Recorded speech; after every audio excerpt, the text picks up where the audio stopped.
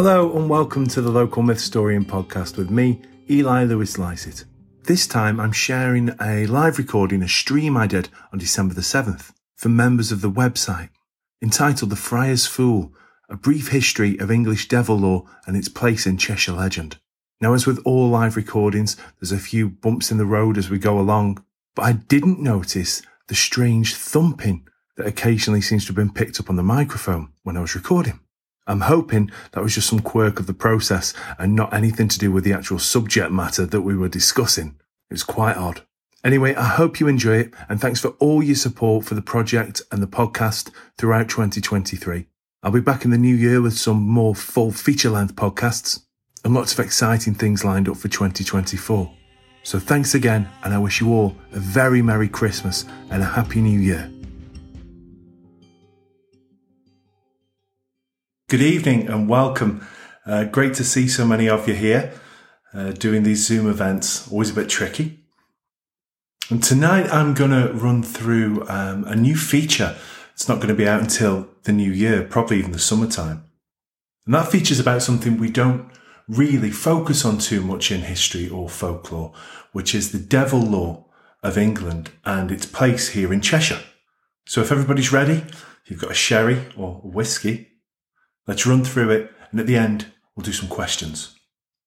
The eeriness of the English countryside, it's a topic that has inspired writers and artists for hundreds of years. There is something in the interaction and the interplay between the mind and the landscape, which means that even on a clear summer's day, a certain sense of presence can be induced in all of us when walking along in the country lanes and the trackways of our countryside. It's also a feeling that is wonderfully easy to self-generate. Whatever you're doing right now, unless you're on this Zoom meeting, take a moment to pause. Picture yourself on a windswept beach or standing amongst the cornfields. There's no one else in sight. You're aware of little but your own isolation. You're safe, of course. After all, this is the 21st century, yet somehow you feel compelled to look over your shoulder. You're alone, but honestly, does it really feel like it? Not completely, and with good reason. For as long as we have walked our landscape and interacted with our natural environment, amongst its kaleidoscope of seasonal change, our synapses have fired with a distinct power. From the realities of an ancient land where to be alone was a genuine danger of life-threatening proportions, I'm thinking about wolves and bears or tribal violence, through to the cloaking of the myths and lore present in our pre-industrial past, where witches, boggarts and spectres could prey upon the wits of the vulnerable. Bad things happen when we're outside, or so we have been continually conditioned to believe. And that's without wrapping the subject up in its most liminal, inspirational blanket of all. As a Christian nation, by which I mean the historical prescience of our collective cultural touchstones have been mostly forged by the stories, fears and faith of Christian tradition across a span of some 1700 years, England has long been a patchwork of mythical community repositories. Cauldrons spouting forth well-hewn tales inspired by ideas of good and evil. And nowhere has that feeling of being privy to a half-heard subconscious conversation been nurtured more vividly than in the looming figure of the devil. In the time before a Christian framework had been superimposed across our vision of England's wilder realms, there was to be found a world filled with wondrous and dreamlike possibilities. This was a land of ogres, fairies and trolls that would stalk the hills, the rivers, the bridges and the forests and ensure that there were stories aplenty to entangle the minds of the people. Archetypical bogeymen all, filling the gaps and mingling with a host of Celtic anti-deities and Norse folk creations, feeding the mind's fundamental fear of the elemental. Onto this stage of our most primal alarms, the devil arrives in the later medieval period via a broad wash of folklore that had swollen throughout the land during the preceding centuries. But the figure that arrives is accompanied not by the horde of grinning demonic helpers we might expect, keen to do his terrible bidding at every turn, but rather a litany of bumbling, half-baked schemes and plans that have seemingly proved no match for us mere mortals. He is a constant victim of our wits, to the point that he could almost draw our sympathy. And it's from this period that we get our first look at what he's been up to in the years since the rise of Anglo-Saxon Christianity. Turns out he's been quite busy. From the folklore, he's variously been firing his arrows but missing his targets due to the actions of all manner of cunning cobblers, jaggers and bakers. He's been searching for souls at all hours but getting his directions all wrong and getting lost in the forest. He's also been burying treasure a lot and then repeatedly forgetting where he's hid it. In fact, there really isn't all that much he's accomplished at all. At every turn, his fearsome reputation tarnished by simple, logical, plain old human reactions. I'm not meaning to poke fun here, after all you never know who might be watching, but it's staggering and wonderful how the lore and legend of the later medieval period brewed up this cultural tradition connecting that grand figure of Christian woe to the earlier history around them, inserting the devil as the butt of a joke amongst the explanations a community would devise regarding the historical curiosities of the local landscape, be them standing stones, prehistoric quarries, or even sinkholes in the forest. The truth, of course, is that many of those features connected with these stories are totems of our collective ancient past. It's just that come the fervent Christian era, the devil makes a convenient scapegoat for the loss of collective memory so needed to leave those recollections, and the old gods that go with them, firmly in the past. That in the creation of such old tropes, Old Nick then becomes a much mocked figure, a fashionable bonus for the storytellers involved. Yet it wasn't just pure fumbling that filled the legends about old clumsy hoofs. Some tales left from the era, particularly those more elaborately developed and definitively structured, find a certain commonality of morality warning within them. Many of these have been granted and embellished by individuals directly attached to local religious institutions. On the odd occasion the devil does prevail, it's mostly due to the unbridled greed of the drunken merchant or the insatiable, unfaithful wife. Flaunt your sin, and he may well prevail against the odds.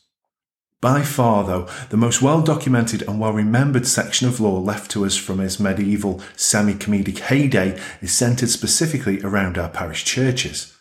He's been forever trying to destroy towers, and even more prevalent is his penchant for carrying away stones during their construction, and it's this particular strand of lore that has flourished here in Cheshire.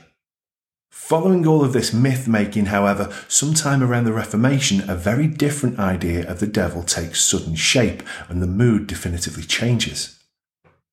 In his second act, no one is laughing at the idea of the horned anti-god roaming around their village anymore. It's a testament to the genuine fear generated by the religious conflict and tribulation pouring into the psyche of the rural population from the fallout of the head-to-head between the Catholic Church and the emerging European Protestant movements of the 16th century, that across a period of around 100 years, say 1520 to 1620, the figure of the devil finally becomes something like the deity of fear that many of us might otherwise assume he always had been. Suddenly, those markers of prehistory to which the rural population had always had a connection become deathly beacons. We find stone circles and standing stones, previously the preserve of clumsy demonic hands and fairy gatherings, to now be the stone-cast remains of those who have been caught cavorting out in the wilds in hope of communication with spirits and demons. Those involved now somehow transformed to stone by unseen dark magic. In the very fabric of our historic buildings too, witch marks, protective symbols carved into the timber and in our churches the stone, appear in sudden garnish to ward off evil spirits and those perceived to be the devil's all-too-human followers, the witches. A new strand of belief grew around this due to a genuine view that our villages and rural communities were filled by local folks who would choose to follow a darker path and who, as a consequence, were now actively pursuing such a connection. In time, the witch craze will be born with a new form of social hysteria that will lead to the execution of more than 100 people in England alone. In this period, the devil is looking on from afar, a shadow on the heath, a black form spotted on the river bridge. He takes to visiting households at night and meeting his mortal kin in the old places of the natural world. Ever present, yet somehow eternally just out of sight, and so the lore changes too. It switches and twists away from the old medieval tales, finding itself reborn in specific individuals and events of the times. The formal legal recourse, which then went together with the witch craze, only served to add an official sense of legitimacy to the concerns of the people who bore witness. As time moved on again, and through the period of the Industrial Revolution, where so many of our folk tales, previously isolated and dispersed across hundreds of different communities, were poured into melting pots in the new boom towns of cotton and silk, the law changes again.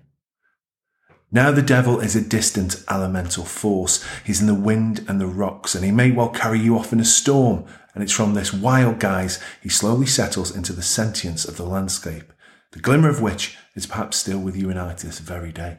Such legends of the devil are spread pretty evenly through the towns and villages of England. From Hereford to Humberside, they'll be present in books of local folk tales. Echoes of these tales will be available for those who seek them in the names of places we drive by every day. Here in Cheshire, there is a particularly rich vein with its own distinct influences melting in from the wilds of North Wales, but most remarkable in the local canon is without doubt that of the dark fool of the medieval age. And so now we will look to a series of devilish encounters from Cheshire legend that combine to make for the most strange and wonderful example of historically tethered devil lore in the county. The Church of St Chad's near the modern-day Cheshire town of Winsford, but more precisely located in what was once the medieval village of Over, represents something of a holy grail when it comes to English parish churches. Nestled at the end of a trackway off from the busy main road that runs adjacent, the walk towards it beneath the trees is one of the closest experiences an historically aware visitor could wish for in their fundamental quest for time travel. The present building's origin comes to us from the 14th century. Its sandstone ashlar construction creating an exterior that can be read like an ancient book. Look closely, and amongst the mason marks that adorn its doorways and walls, you will find other, more curious markings too, not least of all the well-defined pentagrams carved into its tower. It is a church that stands at the heart of the greatest piece of devil lore in the whole of Cheshire history. The devil had long been associated in Cheshire with the wilder places of the Mid-Cheshire Ridge, an elevated strip of land from which he could cast his eye across much of the county. It was something he enjoyed doing with particular vigour when it came to the issue of the county's churches, and his chief nemesis amongst their clergy, a certain Friar Francis of Vale Royal Abbey, a man whose soul he was determined to possess. The devil knew well not to take on the friar and his brethren during the working day, and so he took to the skies above Cheshire as a raven, spying on the nocturnal habits of his prey. The friar was a keen drinker and an even more ferocious feeder, and would duly retire to his chamber each night full of bally, dreaming a deep swollen sleep. One night, after a particularly vigorous session of gluttony, the devil decided it was time to act, and so through the night sky he swooped, flying into the abbey before settling at the end of the friar's bed. Waking at the shaking of his foot, the friar saw his midnight visitor standing over him, who then proceeded to offer the friar an endless supply of food and wine on condition that he placed his seal upon a parchment that hovered in the air beside him, granting the devil his soul upon death. The friar agreed, but only on the condition that he also received a dozen tied bands of hay from the grass of nearby Marton. In the days following the Hallish Pact, carts of food and wagons laden with wine began to arrive at the abbey. Meanwhile, the devil scoured the lands around Marton in search of grass to turn into hay. What the friar had failed to tell him, though, was that the farmers of Marton ploughed their land so thoroughly that there was rarely a blade of grass left to pick, let alone enough to make the dozen hay bands he had promised to deliver. And so the friar feasted with all the monks of the abbey, safe in the knowledge that his soul, despite the magical contract, would be safe for all eternity. Retiring to his lofty lair atop Beeston Crag, the devil sought a new target. He could see there was a new church tower being built over in the village of Acton, and he sat and pondered, considering the hurling potential of the old pagan standing stones studded about the ridgeway. Picking one particularly impressive monolith, he took aim and launched it into the early morning sky. At the church, the masons heard a great thunder in the clouds above them. They listened as it passed, before seeing a great blue flame fill the sky to the east. The devil was angry with himself. First the friar had tricked him, and now his aim was so off he would surely be considered a fool once more by those he deemed should fear him. The next time he would get it right. That night he took to the air as the raven once more. He would find a completed church which he could attack directly. He circled the whole of Cheshire, resting when he reached the peak foothills. Dejected, it seemed nothing suitable was to be found. That was until he made his way home and flew over the church of St. Chad's in the village of Over.